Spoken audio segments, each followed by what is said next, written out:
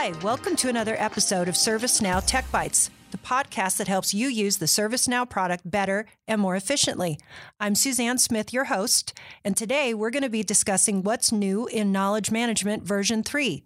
Topics include categories and topics, using multiple knowledge bases, the import feature, the HTML sanitizer, adding images, videos, and attachments to knowledge base articles, making search effective, and list control. Today, I have two guests with me. I am happy to have Javier Heredia here. Hi, Javier.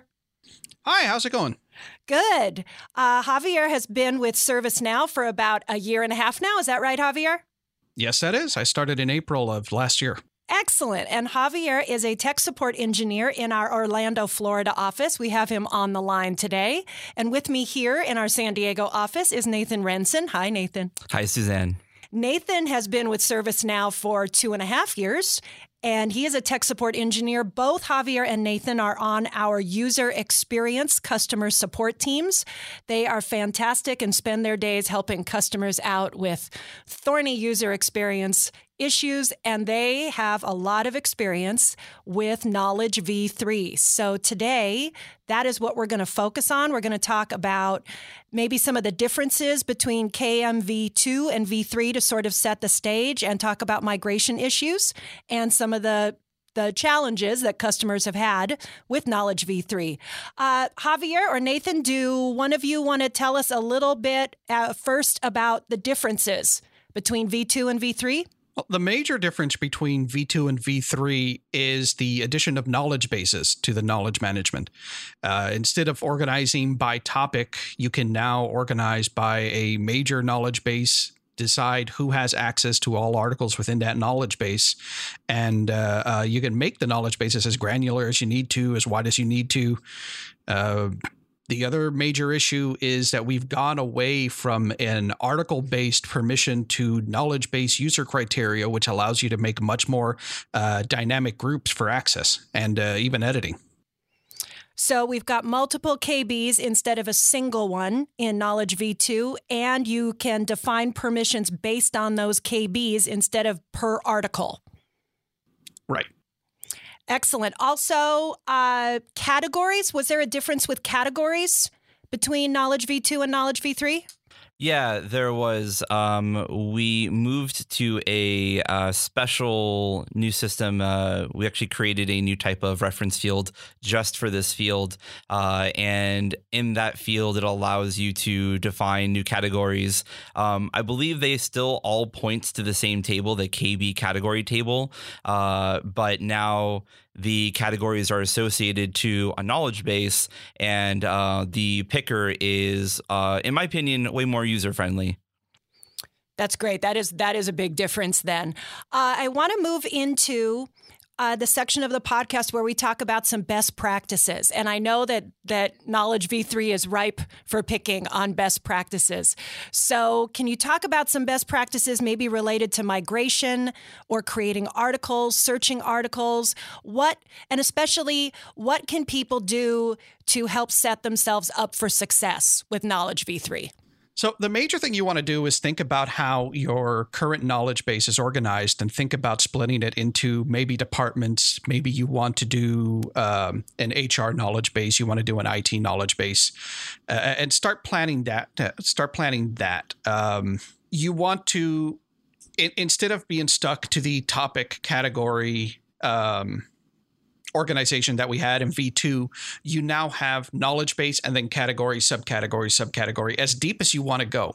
So you want to start thinking about how you're going to organize and migrate your articles out of the default knowledge base and move them into the new V3 knowledge bases, so you can take advantage of all of these new features. Yeah, I can tack on to that as well. One of the things I would recommend avoiding is making your knowledge bases maybe a little too granular in their categorization. There really isn't a need to have several hundred categories, which is something that can end up happening depending on how granular you try to get. But your your big overlapping, or not overlapping, but main thing is going to be your knowledge base. You're saying, I'm expecting this subset of users to have access to this knowledge base.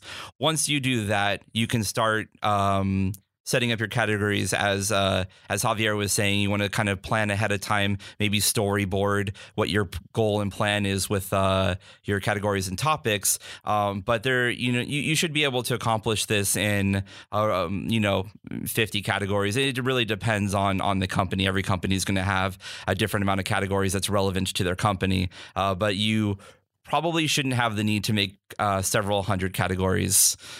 So maybe try to make it not that granular.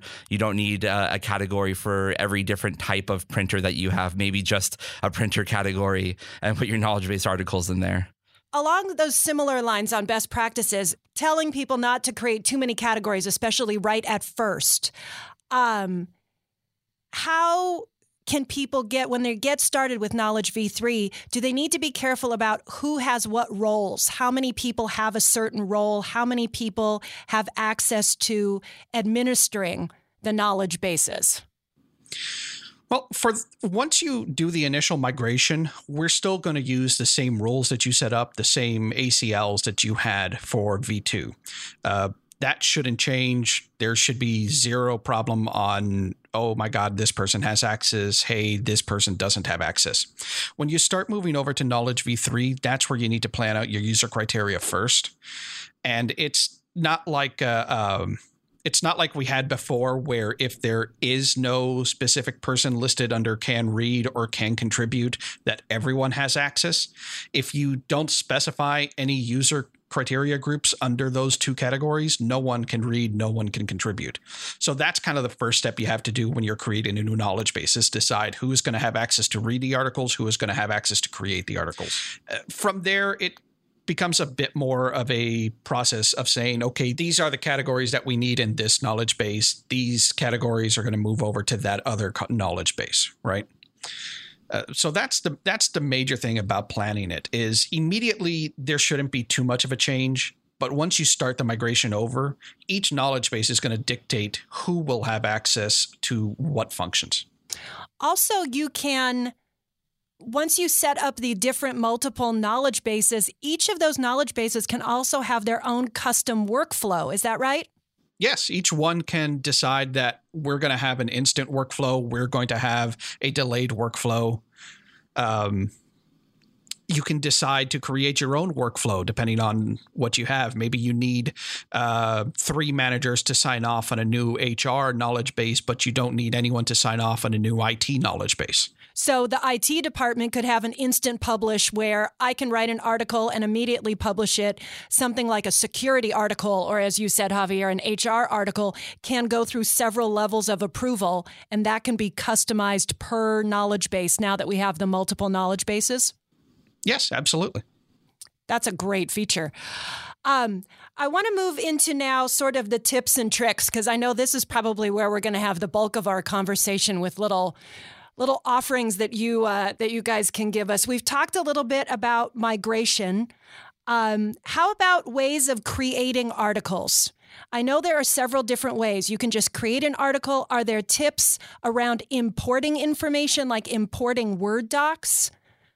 What can you tell us about different ways of I think, and articles can also be created from different places. Yeah, so we added a really nice new feature that customers have been wanting for a really long time. People have been wanting ways to import articles into ServiceNow. And before, it was pretty much a manual process, which wasn't... It was pretty terrible from an administrator standpoint, but it played the best with the system. ServiceNow, as well as a lot of other applications, don't play very nice with Microsoft Word, unfortunately. So this was a big step for us because of tag sanitization. There would be a lot of HTML tags that would get included with Word documents. So they would try to import those, and that would often lead to bad results. But our import tool is fantastic. You can take your articles that were constructed elsewhere and bring those into ServiceNow. And for the most part, you shouldn't need any maintenance after that. It's always a good idea to go through articles after they're brought in and make sure that nothing happened to them. But it was a fantastic feature that we added, and it's been getting a lot of use, and I'm happy that it's in there now. So that's bringing in article content from Word, whether it's saved as a Word doc or as a text file or any of those different formats. Yeah, because that was the majority of ways that customers would originally define their articles before when they would migrate to ServiceNow. If they were using a different product before, if they were managing their knowledge base a different way before, those would most likely be either Microsoft Word or a variation of other type of document management software. So giving them the opportunity to bring those into ServiceNow without having to copy paste, which was really, really bad in ServiceNow. We don't like when you copy from a third-party application. Our HTML editor doesn't play nice with that. Organically creating the content inside ServiceNow was always the best recommendation, but that was also obviously the most overhead for an administrator to have to go through. So the import feature is really nice. Great. Javier, do you have any tips about creating articles and ways to make that process a little faster and better? Well, in a lot of cases where we get questions about, hey, I imported this Word document and it doesn't work right, something that Nathan hinted at was the HTML sanitizer. And while that could take up its own 30-minute podcast just talking about that feature alone, we have some really great product documentation on the sanitizer, how to white flag certain tags that are going to come through and make sure that the content that you import looks exactly like the content that you expected it. That's great. So that's the HTML sanitizer feature. Do you have any tips for people who want to add images into their articles, and maybe if there are image formats that play better than others? Well, the easiest image to get, the easiest way to get an image into the system is to have it already be imported separately. If you're importing it as part of a Word document, there's always a chance for things to go a little weird. Word handles images in very odd ways that aren't necessarily standardized. We do our best, but we're never going to be able to catch 100% of the images that you have embedded. So if there's any images you want, upload them into the image library and edit the article to point to the image that is in the image library. That's easily the number one thing that happens is, hey, I imported this document. Where are my images? The other thing to keep in mind is JPEGs are really nice, but large JPEGs look awful. Especially once you've got a lot of color banding and other things like that. PNGs are nice and small, and we use them internally. As far as I'm concerned, everyone should be using a PNG at this point instead of JPEG. Okay, how about moving from images to video? Are people experiencing issues with adding video to their knowledge base articles, and are there formats that work better than others? Absolutely. So this is likely going to be a question that will never stop being asked in ServiceNow. And the main reason why is some people have the expectation that ServiceNow can be a streaming platform, and that's really not what it's meant to be used for. The best thing that you could possibly do is host your video off-site and then embed a link to that video in your knowledge article. That is going to be the best performance and the best result that you're going to get. I understand that that's not possible for everyone because they have sensitive content that they don't want hosted on YouTube or possibly some other sites, and they want to keep that internalized. And then we do have some product documentation that goes over the different video formats that we support and how to get that into your platform and into the article, which I believe is AVI, MP4, and MOV, I think, are the three video formats that we support. Yes. And just try to have an understanding that if the file is very large, that data is being loaded with the article, and you're going to see some performance issues with the article rendering and the video playing because it has to build that you're asking it to load an attachment with 100 megabytes or 200 megabytes, and there's going to be a load time there. So again, best option is hosting offsite and linking to it. I just want to second Nathan's recommendation of getting it offsite. YouTube is fantastic. And if you're going to do a YouTube video, set it up as unlisted, which means it doesn't come up in searches. It won't show up right away unless they know the link to the video. And you can just put the embed link into your knowledge articles and have it play automatically. Sounds like a good solution. How about, do either of you have any tips or tricks about attaching articles to other things in ServiceNow, or attaching other things to articles? One thing that we see customers do a lot is take a large knowledge article and put it into the activity log of an incident or problem or any other task. And for the most part, it's only going to create problems. You're much better off creating a field that maybe has a link to one knowledge base, or a glide list that has a link to several knowledge base articles. Pasting all of that HTML, there's a good chance that it's going to run up against a character limit, and that will mess up the HTML we use to display the incident. So what we've had is some customers who, for some reason, they can scroll, but all the text is staying in the background, and it just looks weird. It's a pretty funky error once you see it happening, but typically that's fixed by just not pasting the content of the knowledge base into your task. Just put a link. So attach it rather than pasting all the content? Exactly. Yeah. Nathan, anything else on attaching articles to other things, or other things to articles? No, I don't think so. The base system provides some functionality with attaching articles to incidents, and I agree with Javier that it is better just to link to the article rather than trying to embed that content in the task record for those exact reasons. Adding HTML to a record can definitely cause issues, and has in the past.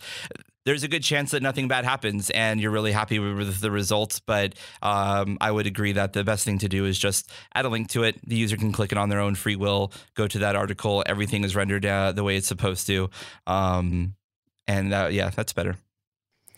Great. Do either of you have any tips for searching for articles, making the search more efficient? Sure. Let's see. Search has been a interesting, not problem, but thing that we've had to be very conscientious of with additions and changes to knowledge. Because we moved away from our typical access control security to user criteria, that plays differently with search. So it's not whether you pass the ACL to the article that we rendered in the search. It's do you pass the content to the user criteria. But my best recommendations are going to be understand how Zing Search works. That's probably step one. Zing Search could also probably, if you guys haven't done it, be its own podcast.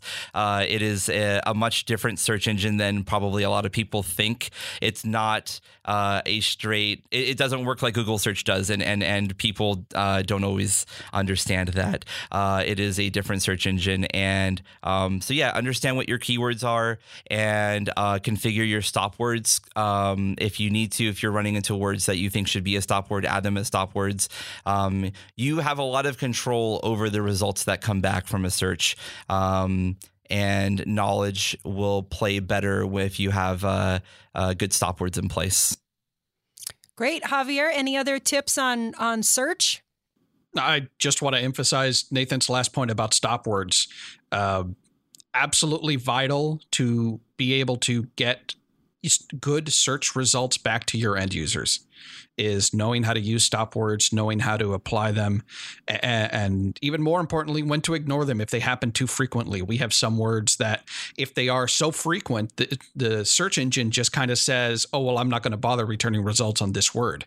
But it might be a really critical word for your enterprise. So put it in as a stop word, make sure you index it and it'll return the right results. I think I agree with you, Nathan. I think we have to do a whole podcast on Zing Search. I know it's a big topic, and once you learn some of the ins and outs of it, you can really make it work for you.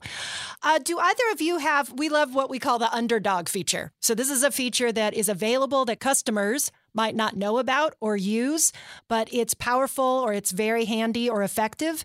Do either of you have a favorite underdog feature in Knowledge V3? For me, it's the new category picker, which allows you to dynamically add categories right as you're editing the article. And you can say, hey, this needs to be a new category. Let me add it. This is its parent, and go on. The one thing I want to mention about that is that categories are unique per knowledge base. So if you're adding a category in one knowledge base, it's not going to appear in the other. So really think about your category structure. Make sure that that's solid, and the rest of your knowledge base just kind of falls together real easy. Great. Nathan, what's your favorite underdog feature? So this is off by default, and I'm still not entirely sure why, but list control on the knowledge table disables the ability to list edit, which is a great feature that we use pretty much everywhere else in the platform.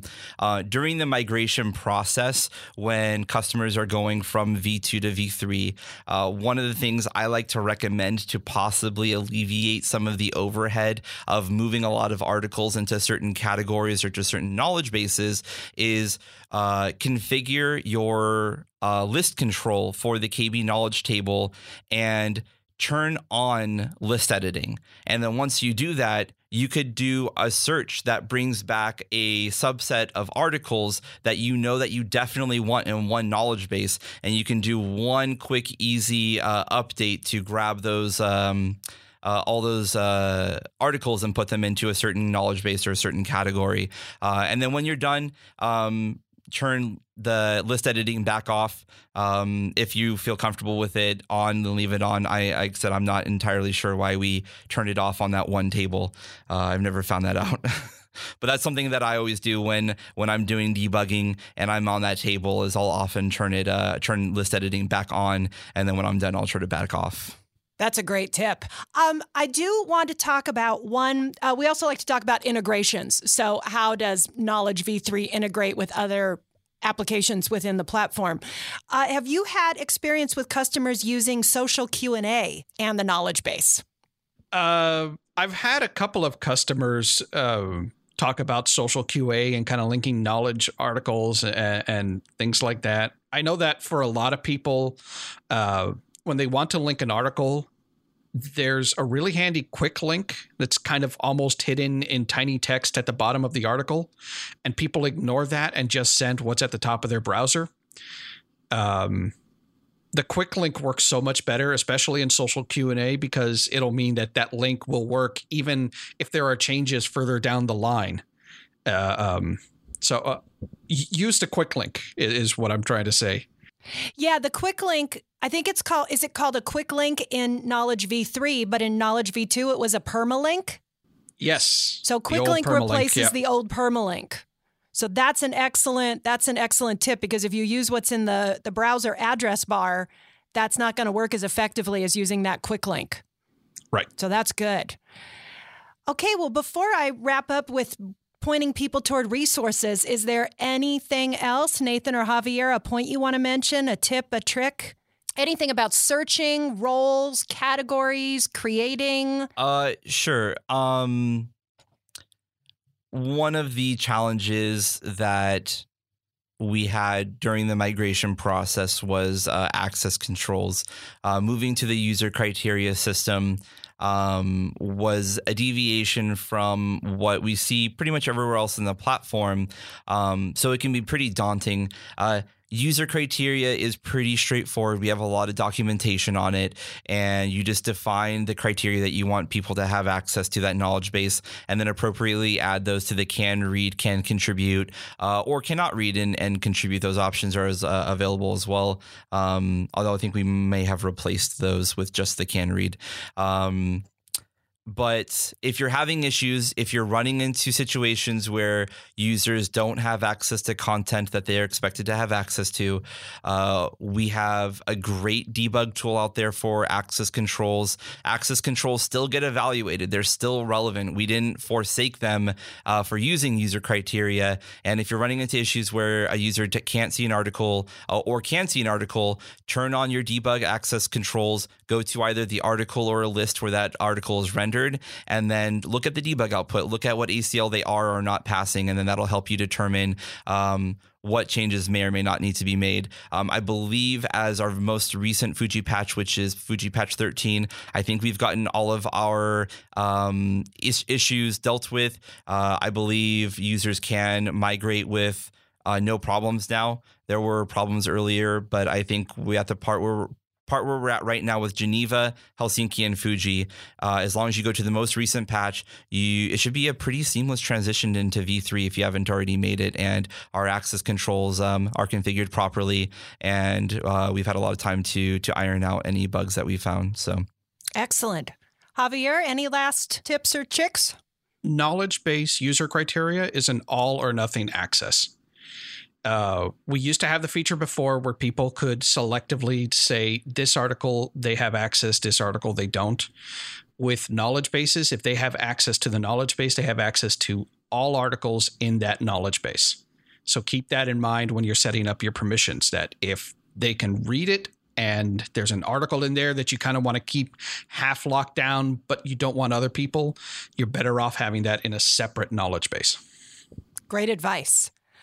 So we have covered a lot here today with Knowledge V3 and migrating from Knowledge V2 to Knowledge V3. I want to let everyone know there are a lot of resources out there, and we touched on several of them during our conversation. And I also need to mention the ServiceNow community. There is a very active knowledge management special interest group on the community.